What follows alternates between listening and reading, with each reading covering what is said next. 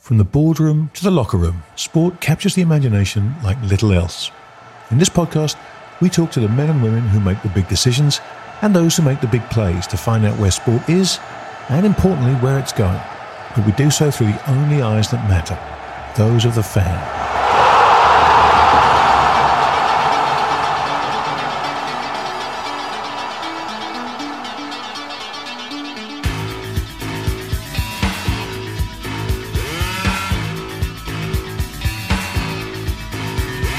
Welcome everybody to another edition of Goal Own Goals once more, Rog.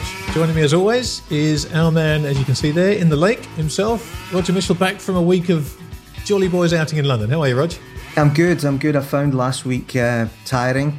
It was also interesting, Grant, because, you know, it's strange because over 2 years you've met a whole lot of people, you've deepened a lot of acquaintances, you've got new clients, and then you realise you've never actually met a lot of people. No, that's right. That's exactly right. And then you meet them for and it freaks you out because, you know, they're taller than you thought, they're shorter, you know, they've got a different personality. They're on Zoom. You can pick up all the body language and it was great for that. It was great to see a lot of people. Sports Pro did a great job.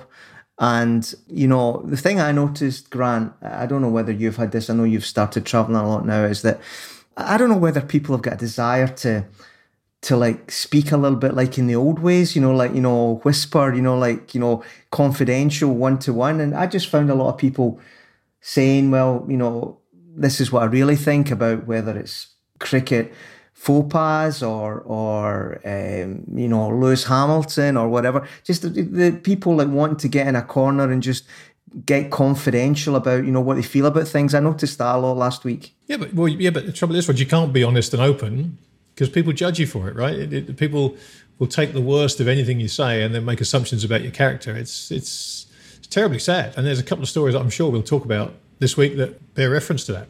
Well, I mean, let me give you an example, and you know, it probably throws the order all over the place here, but just on that, you know, I was there when the whole, what's he called, Rafiq, cricketer, story broke. It broke on I think it was the Monday. And, you know, there was people speaking to me, and these are normal, decent people who have got a lot of experience in life, and they called the news cycle for the next 36, 72 hours. They said they're going to find something that he said that's not nice, probably some racist thing of his own.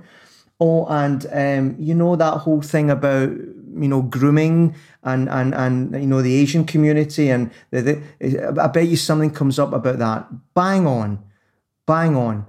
I don't really judge anybody. I've got that whole kind of like Catholic confessional thing. I don't judge anybody, but isn't it funny, Grant, that we did at the time of Black Lives Matter, we did a special podcast with Jim Kerr, and we talked specifically about the need to be purer than pure if you're going to walk the talk. And what we're finding in this world of ours is this glass house morality that one day you're the grand accuser and the next day they've found something that you've tweeted 10 years ago. As you say, it's very, very sad, mate. That's what I think. Well, you know, to me, what the really sad thing is look, none of us are pure. We're all human beings, right? We've all made mistakes. So you can forget that for a start. Anyone saying anything knows that they've done something. And the fact that this is the way the world's going leads to exactly what you talked about. People, when you're in London, meeting up, wanting to quietly have a chat in a corner just in case anyone overhears and gets offended by something they said, when, you know, private conversations should stay private.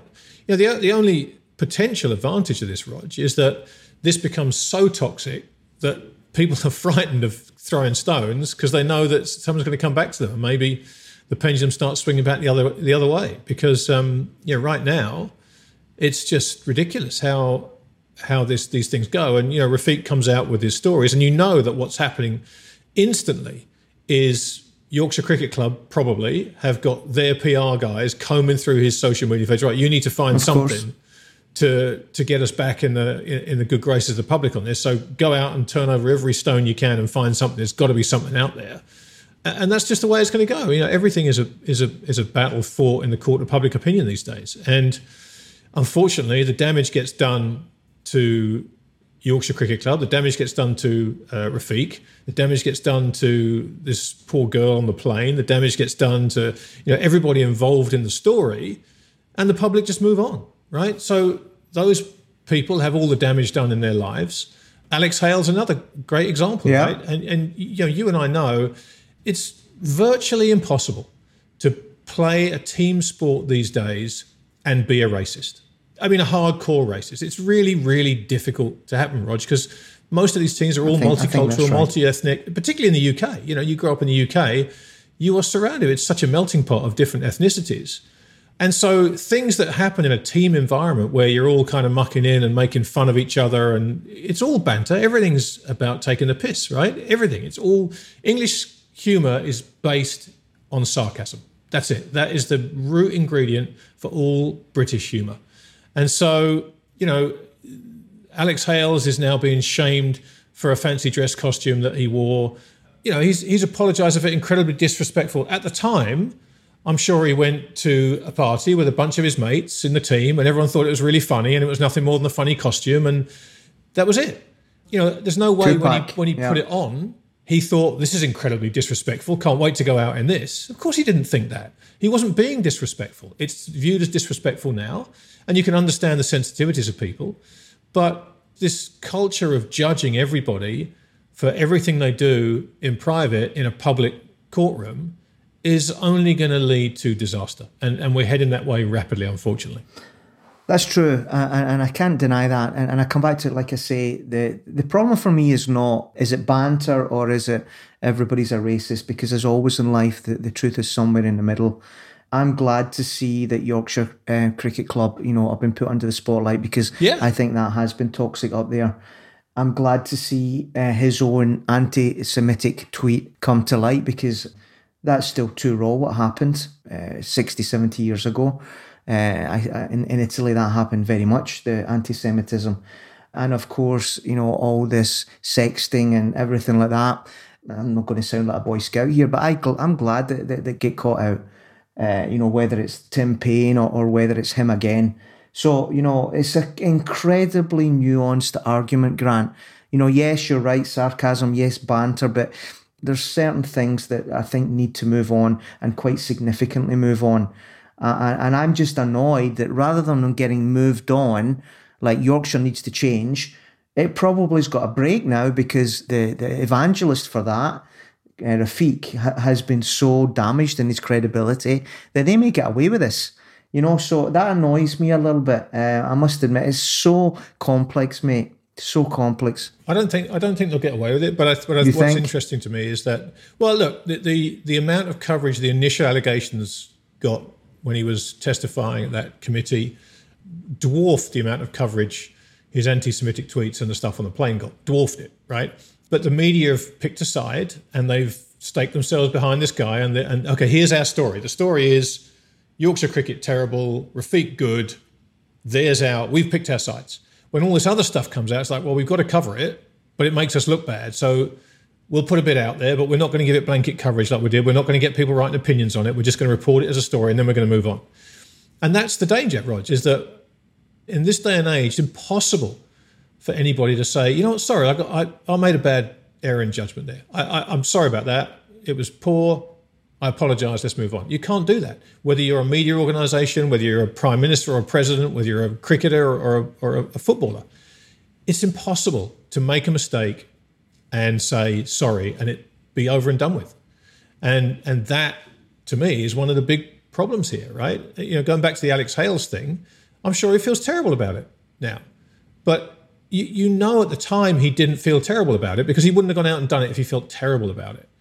But if someone had said to him at that party, I'm sure, mate, that's a bit on the nose, he'd have probably gone and washed this costume off in the bathroom. But it didn't happen, and now he's been hauled over the coals in public. So it's really difficult, Rog. There's very little tolerance anymore in every sense of the word, right? There's no tolerance. That's the thing. I always find intolerance and dogma and absolutism, it's usually accompanied by a significant number of body bags in the history of the world. Yeah. In every shape and form. And you can see that this is where it's heading.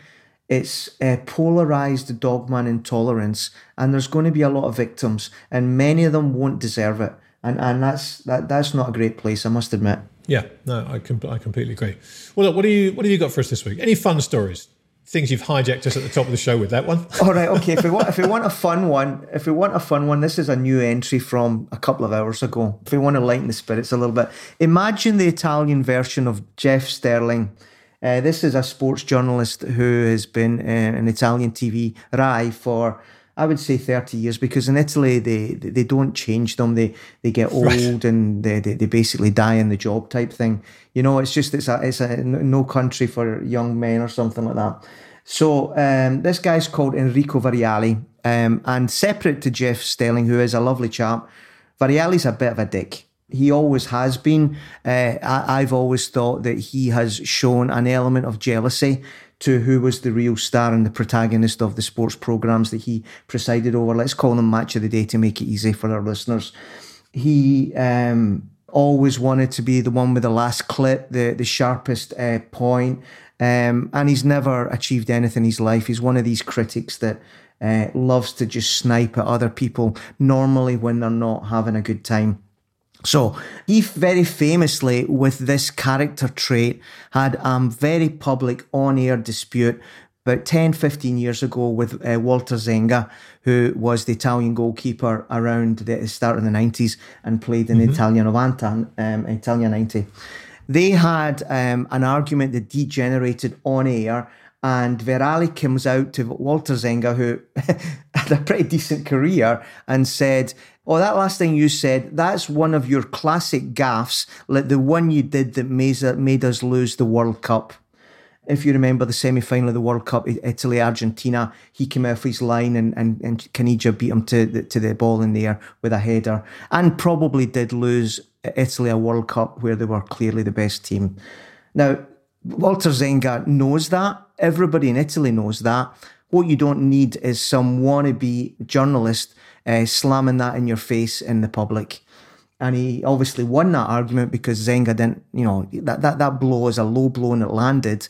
And the public sympathised with him, and even more, this guy Variali was disliked. So here is the story of Variali to make us laugh.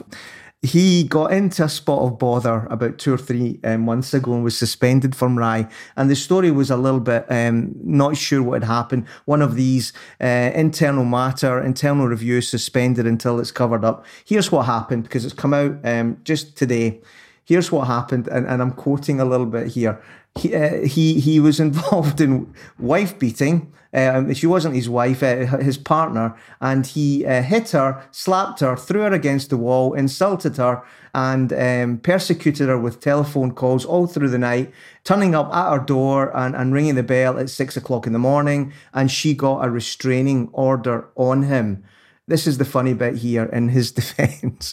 He says, "It all started with a misunderstanding around the time of the European Championships of football." And he says, "During which we were all rather tense." Yeah, we were all tense, mate. None of us decided to go upstairs and slap around the missus. None of us did that, mate, apart from you. We were all a bit tense, and I suppose I took it out on her.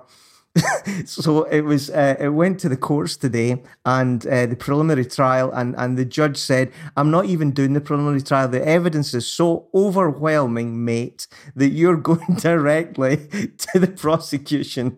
So Variali is now a wife beater, and Zenga, I'm sure, is somewhere, wherever he's living these days, just having a nice little smile. Quietly. Well, again, that comes back to what we said before, right? That he was without sin and all that. I mean, Correct.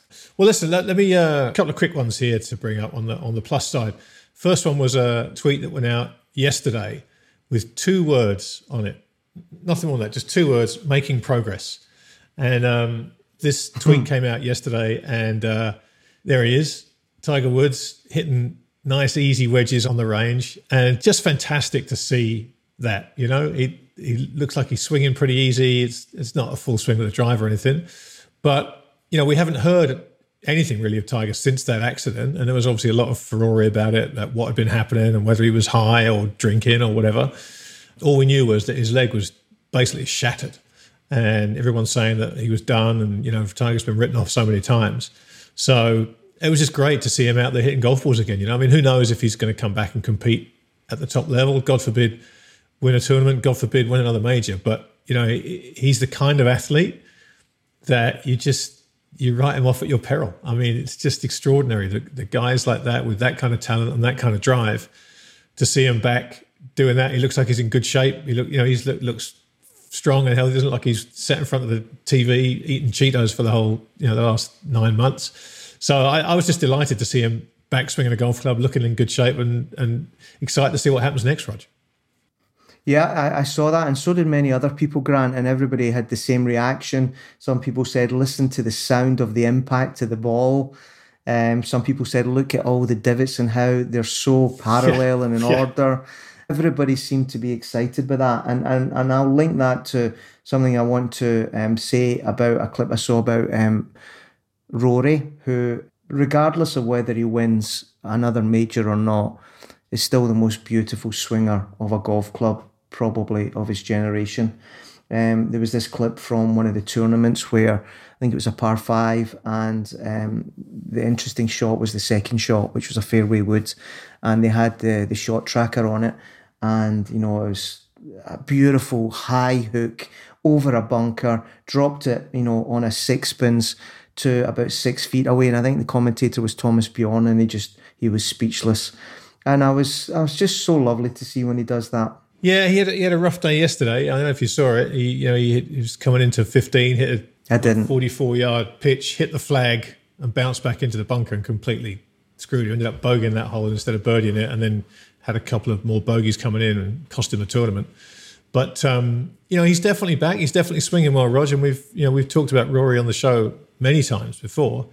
I just hope he gets that moment. I hope he gets that chance to come down the 18th at Augusta, complete the Grand Slam, and have that career-defining moment. Because, as you say, he's a fantastic golfer to watch, and hopefully he gets a chance to do that and make history. I was just thinking that he's from Northern Ireland as well, and the parallels, not complete parallels, but similar with Alex Higgins, who went through a very dry period before that wonderful win. I think it was in '82 at the Crucible, where the semi-final with Jimmy White, and obviously the final with Ray Reardon, and then calling his daughter onto.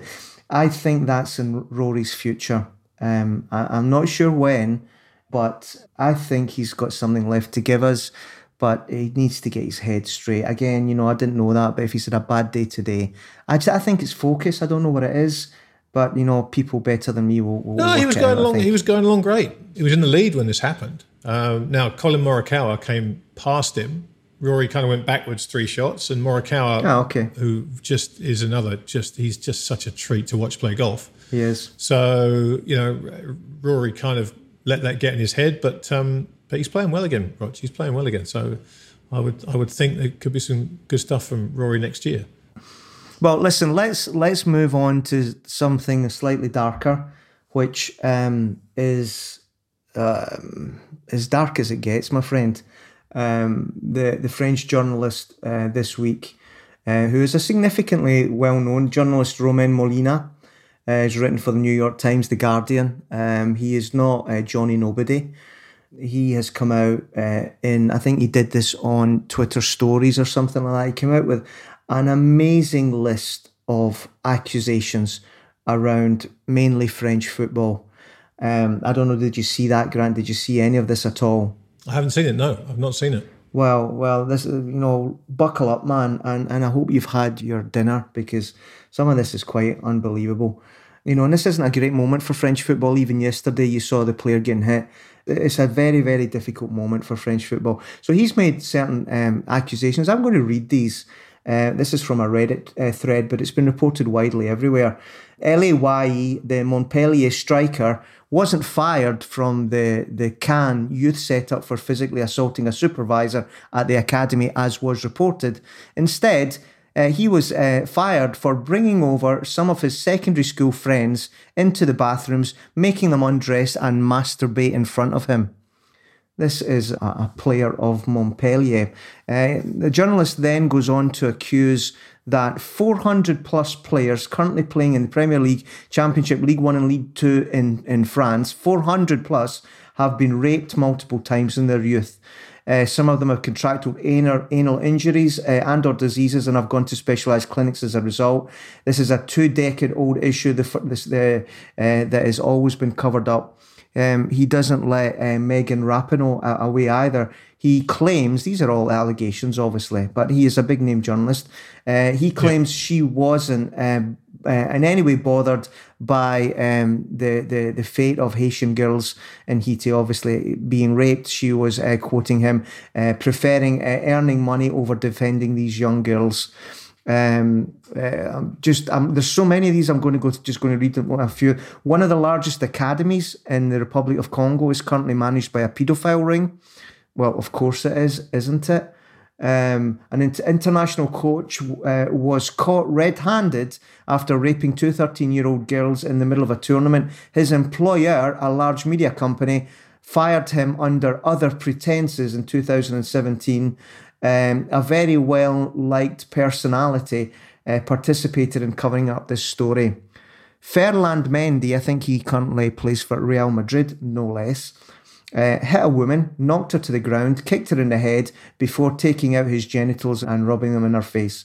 She was taken to the emergency room after suffering head trauma. He also assaulted another woman. The Players Club, I'm not sure that's Real Madrid at the time, covered up the story in order to sell him the following year, so it wasn't Real Madrid.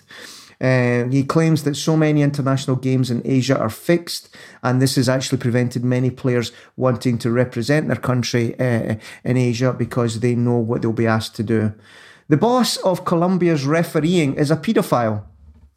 Molina has a complaint from a 12-year-old, which he can barely read in its entirety because it is, quotes, gut-wrenching. Continue to go on some other things. Most African FA presidents get paid prostitutes and have their daughters' school fees covered by the payments that they get.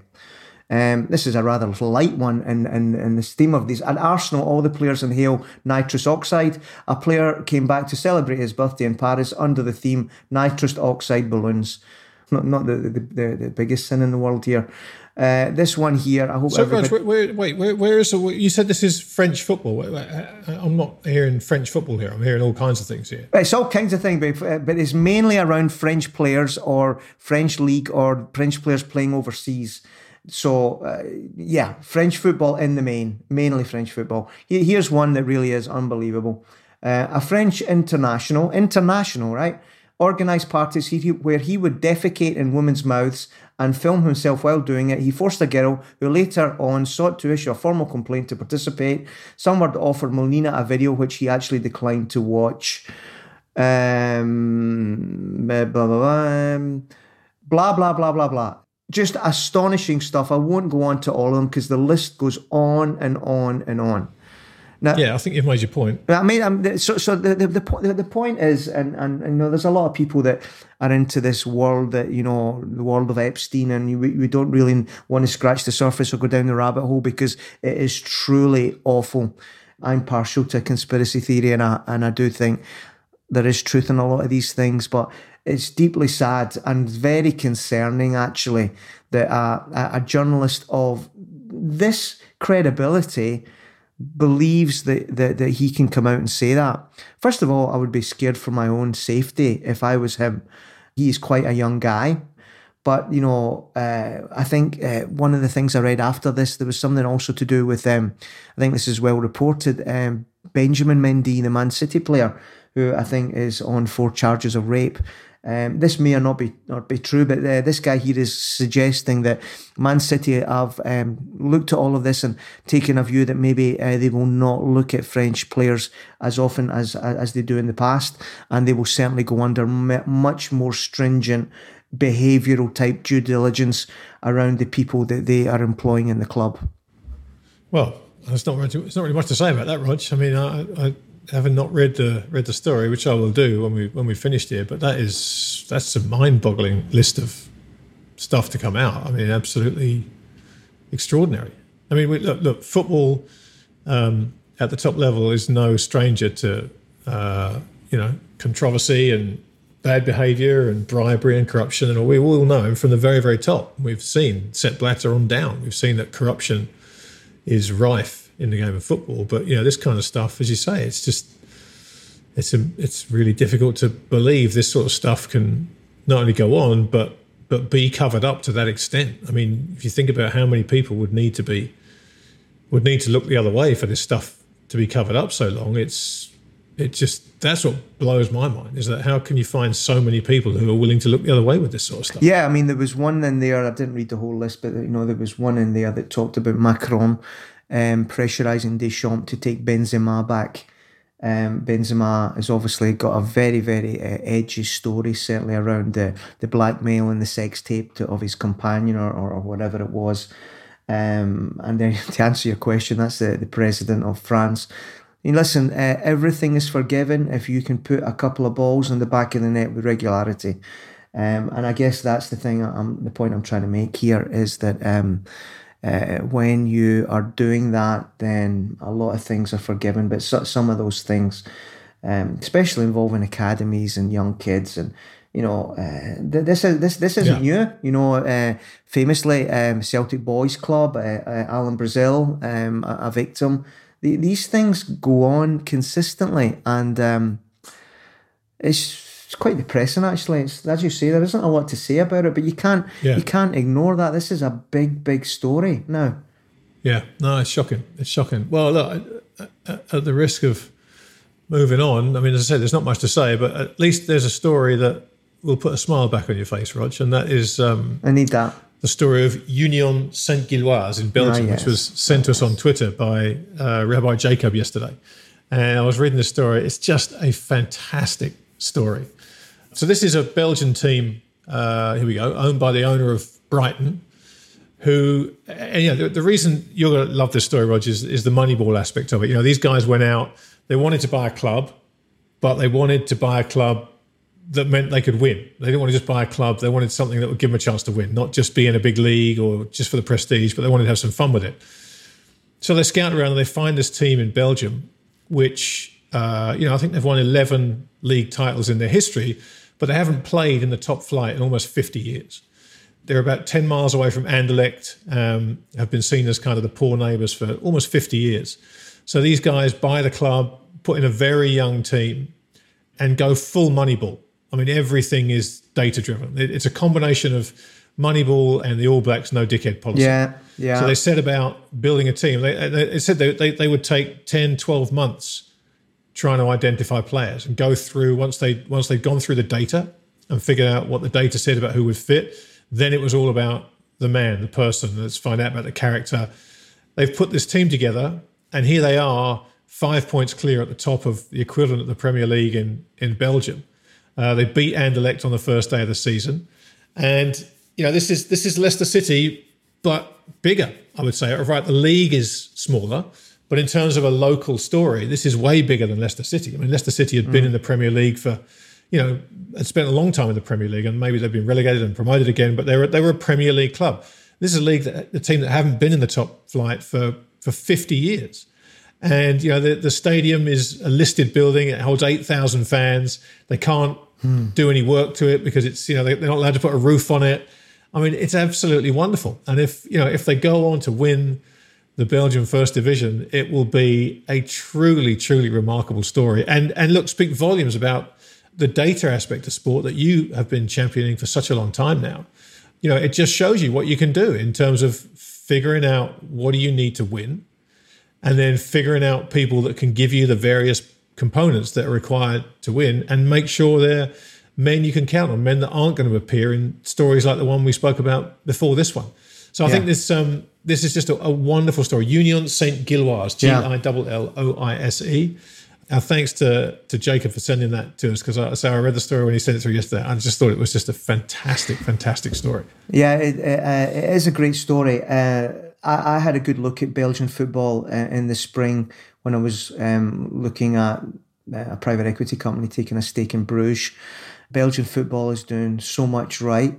I looked under the bonnet at Bruges and saw a wonderfully run club with a 5-year squad rotation plan, in and out, for profit, recruitment, data. And again, this small club here, most of the data is around recruitment. And there's a few people trying to do that. I guess everybody that's trying to buy a club these days thinks that they can get into this game of recruiting better than everybody else.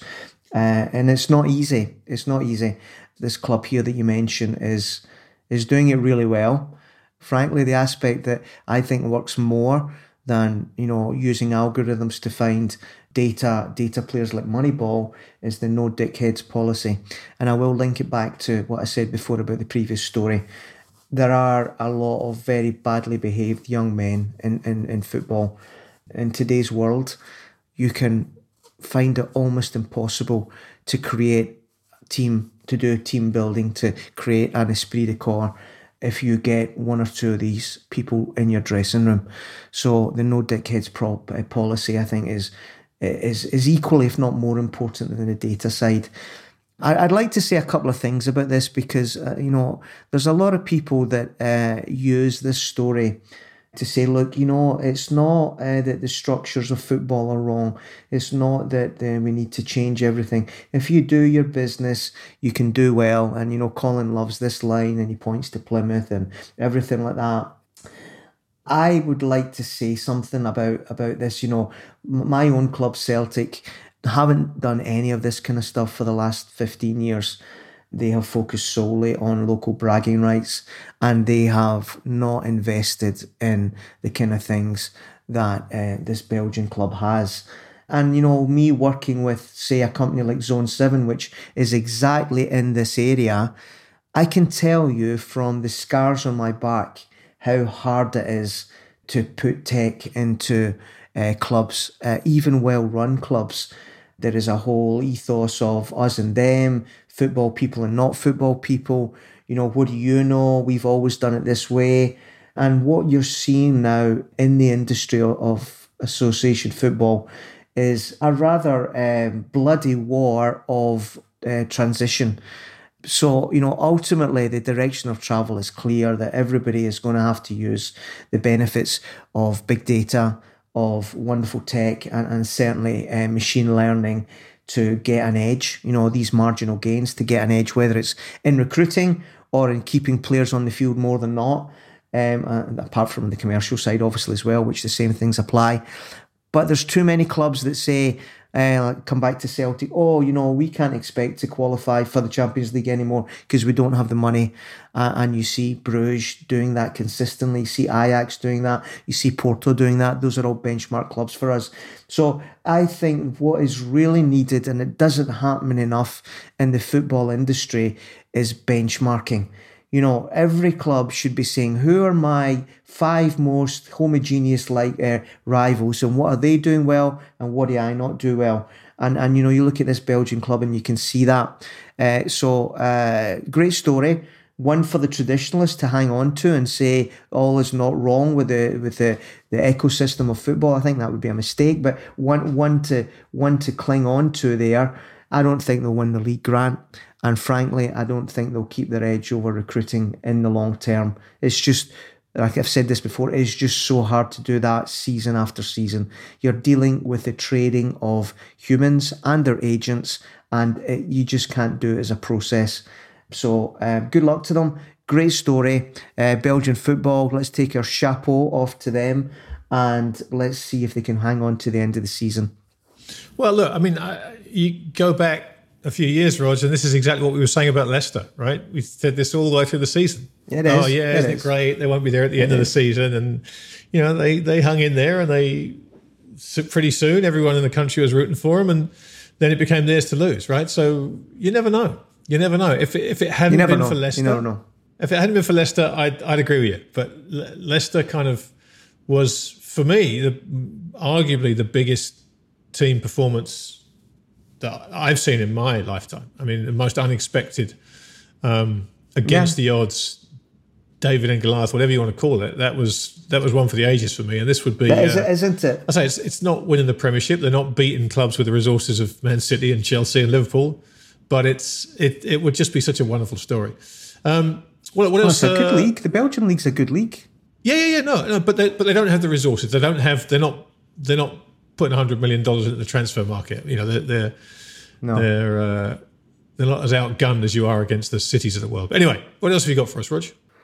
Well, what else I've got? There was something that I saw that made me think a little bit about my previous life and in the music industry, and indeed I've had friends that have worked in the film industry, and it's about the creation of stars, the creation of personality. In 2021, what does that look like?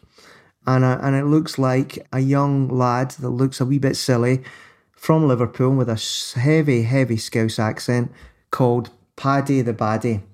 He is a UFC fighter now, but more importantly, he has been adopted by the wonderful company that knows what they're doing, Barstool, who have put a significant amount of money behind him, and they are going to create the next Conor McGregor. You need to hear Dave Portnoy speak about him a little bit, and you get an idea of how these kind of people in 2021 take a personality and move them towards the area of influencer, and then once you've got them and their audience, you can do so much with them. Paddy the Baddy. I'm watching TV, mind my own business, and Paddy the Baddy bursts on the scene. He had his UFC debut, again, like a month ago. He gets into the ring, knocks this guy out, gets on the mic, gives the most electric interview I've ever heard. He's dancing, he's strutting. Then after the fight, I see him get interviewed. They're like, hey, who do you want to call out next, Paddy the Baddy? Paddy the Baddy calls out Instagram for deleting his account. He's like, give me my account back, you lizards. Next thing you know, Paddy the Baddy has joined the Barstool family. We got a ton of shit planned for this guy. He's going to keep winning. This man, the biggest athlete in the world. That's how you create a celebrity in 2021. You already know what I think, but you carry on. You already know what I think, Rog, but you carry on. Well, you say that, you say that, but listen, we did the same with the Spice Girls, and I'm using the name of my record company. I wasn't involved in the first person, but same kind of idea. Movie stars, they're created by the studios, and marketing budget is put behind them, and all I'm saying is that you don't maybe recognize that as exactly the same playbook because they are being created on distribution marketing channels that are alien to you. It's Twitch, it's YouTube, it's TikTok, but it's exactly the same playbook. They have identified this guy and they've said, we are going to make you a world-class star. And there's a lot of lessons to be picked up from that, Grant. Well, you know my views on this, Roger. We've been traveling this road for a while now, and let's pick apart why Portnoy thinks he can make this kid a star, right? I mean, I haven't seen him fight. Good fighter. He doesn't Great fighter. look like a fighter. Maybe he is. But it's about personalities, right? What we're seeing is UFC, MMA turning into wrestling. It's going to be, it's all about the characters. It's all about the narrative. It's all about the story. We invest you, get you invested in picking a goodie, picking a baddie, pick a side, have your guy. That's fine. Let's face it. Wrestling's a perfect example. There are millions of people who love wrestling, right? Who love wrestling. Love it. But let me come in on that. Well, hang on. Let me finish. But do you want to be a serious sport? Or do you want to be a carnival sideshow? Because there's money in both. But for the serious sport, you what do you end up doing, Rog? You just end up making it like wrestling, which anyone who isn't, look, even the people that love wrestling know it's fake. They love it because it's fake. It's not a sport. So what do? You take a sport, and wrestling was once a sport, as you and I both know from a video we watched this week, and you turn it into theatre. And if that's what you want to do with UFC, okay, fine.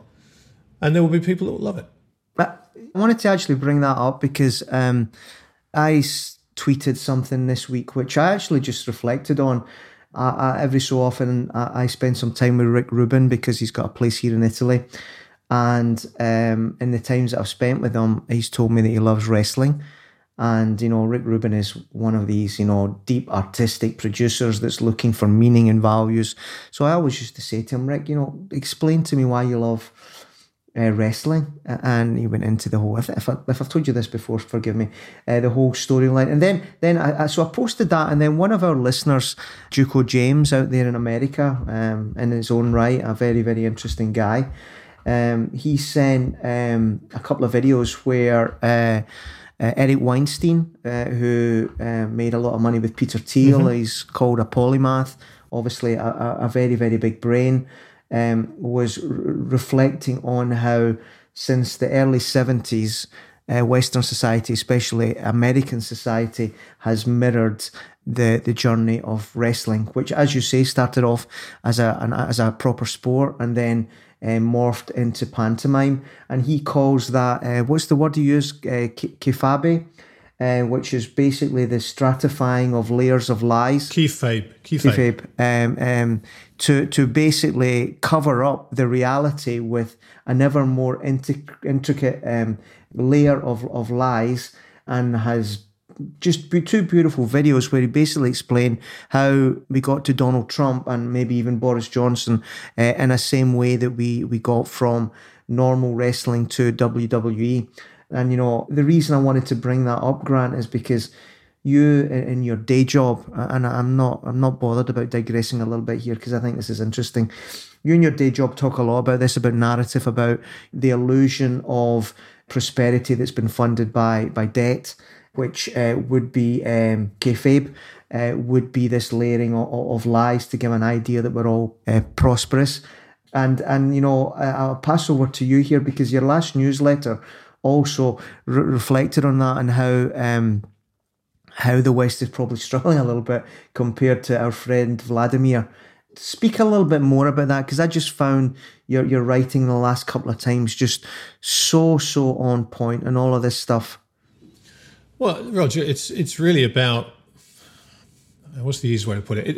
It's about this, the pantomime that is wrestling has kind of morphed and changed and moved, and this pantomime is engulfing politics now.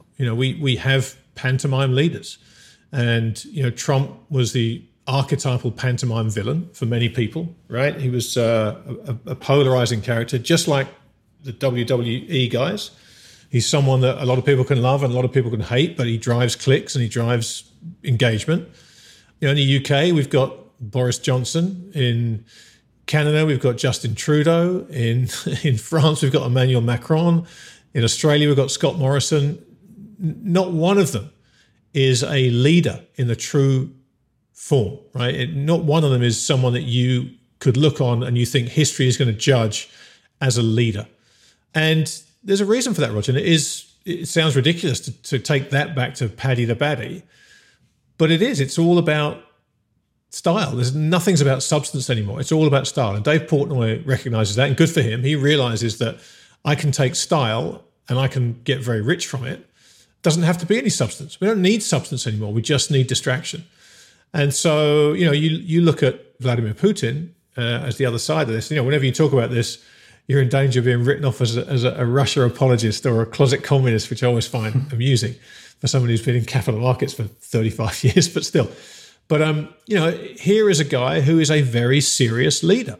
There's nothing frivolous about Vladimir Putin. There is nothing lightweight. There's no style to him, right? He's all substance. And we're at this very interesting juncture where on the one side, you've got this ongoing battle between East and West. Russia are still the bad guys to just about every Western democracy. Putin, the arch villain to everybody. And that's the narrative in Western media. He is the bad guy in the wrestling ring, right? And we throw clowns in against him. But he's sitting there now with the biggest reserves of natural gas in the world. He's got his hands on the tap, and he's basically got Europe at his mercy. He can control the energy going into Europe. He can decide whether Europe have a blisteringly cold winter with no heating, or he can throw them a bone and send natural gas their way just by flicking the switch. This idea that everything is about style and substance doesn't matter is fine until it isn't. And wrestling is the perfect microcosm of this. Dave Portnoy has taken it to the next level, but it's pervaded the entire Western society, Rog. And I do worry that if substance loses its importance, I worry where this ends up, because there are still very serious people in the world of substance who have goals and who have aims and are trying to do serious things.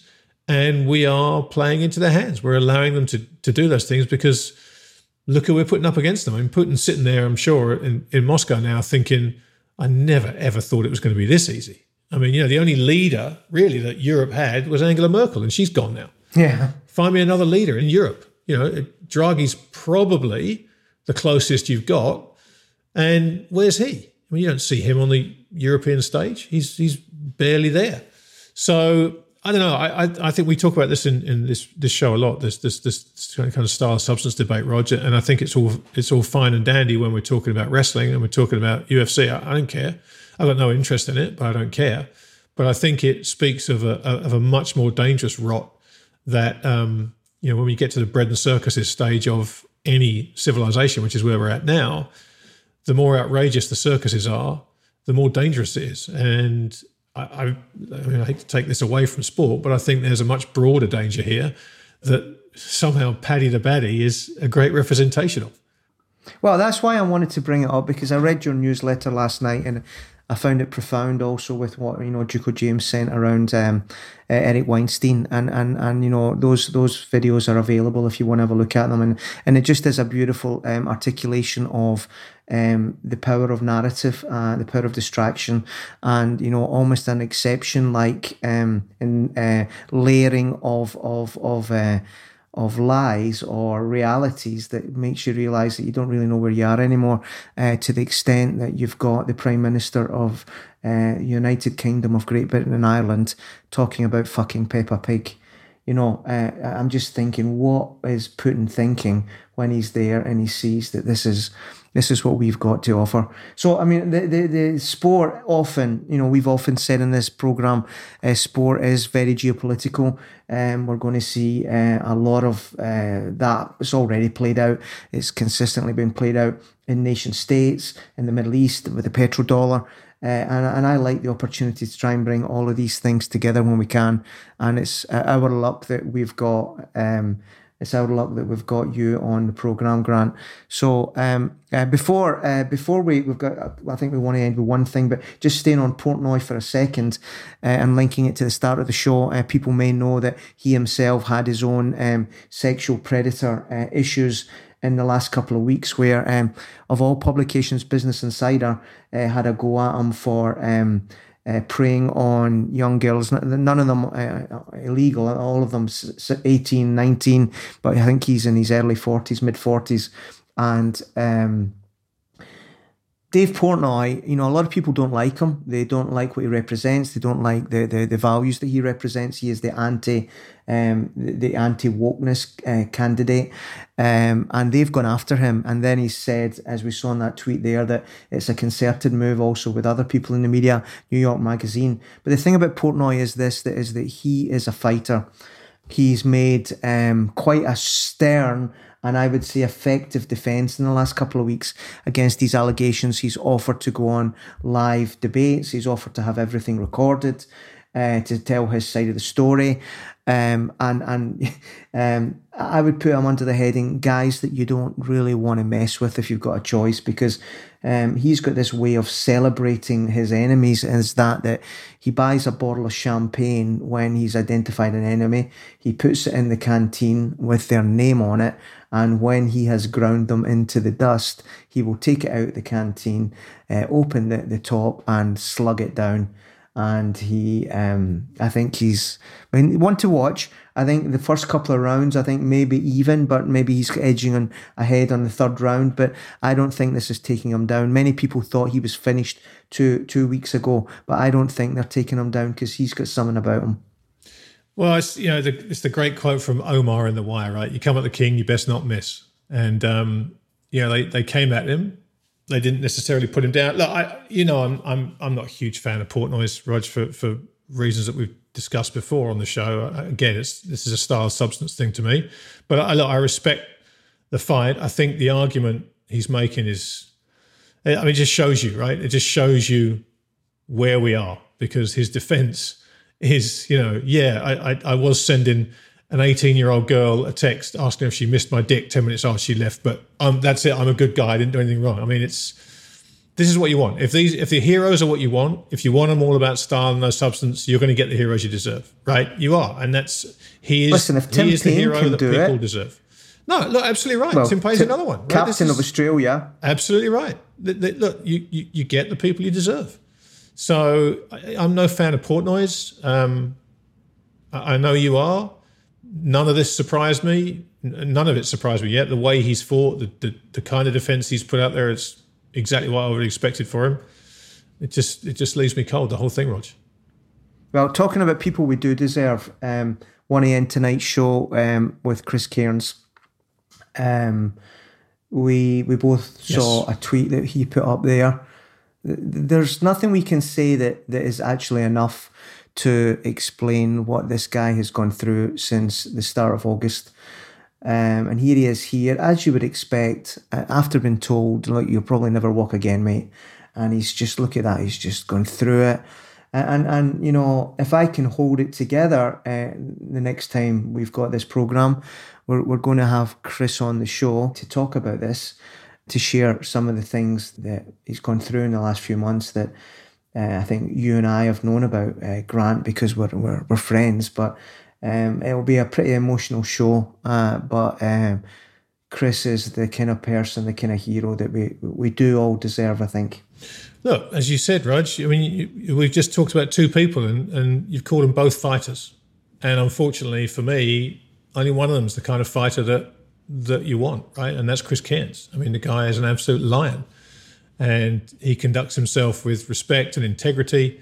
And he fights not in public. He fights quietly. He fights every day to walk again, right? That's fighting. Trying to bat back a sexual misconduct allegation, that's not fighting if you're Portnoy, especially when you agree you've done it all. You're just worried that someone's coming after you trying to make it sound worse than it is.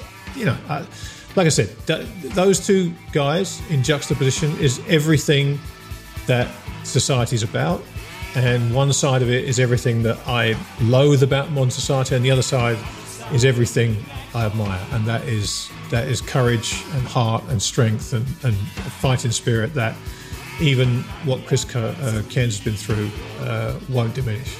Look, Rog, I mean, that's all we've got time for, unfortunately. We've got to wrap this thing up. We're about to run out of time. Thanks to Sean, Entourage. Thanks for the help with this.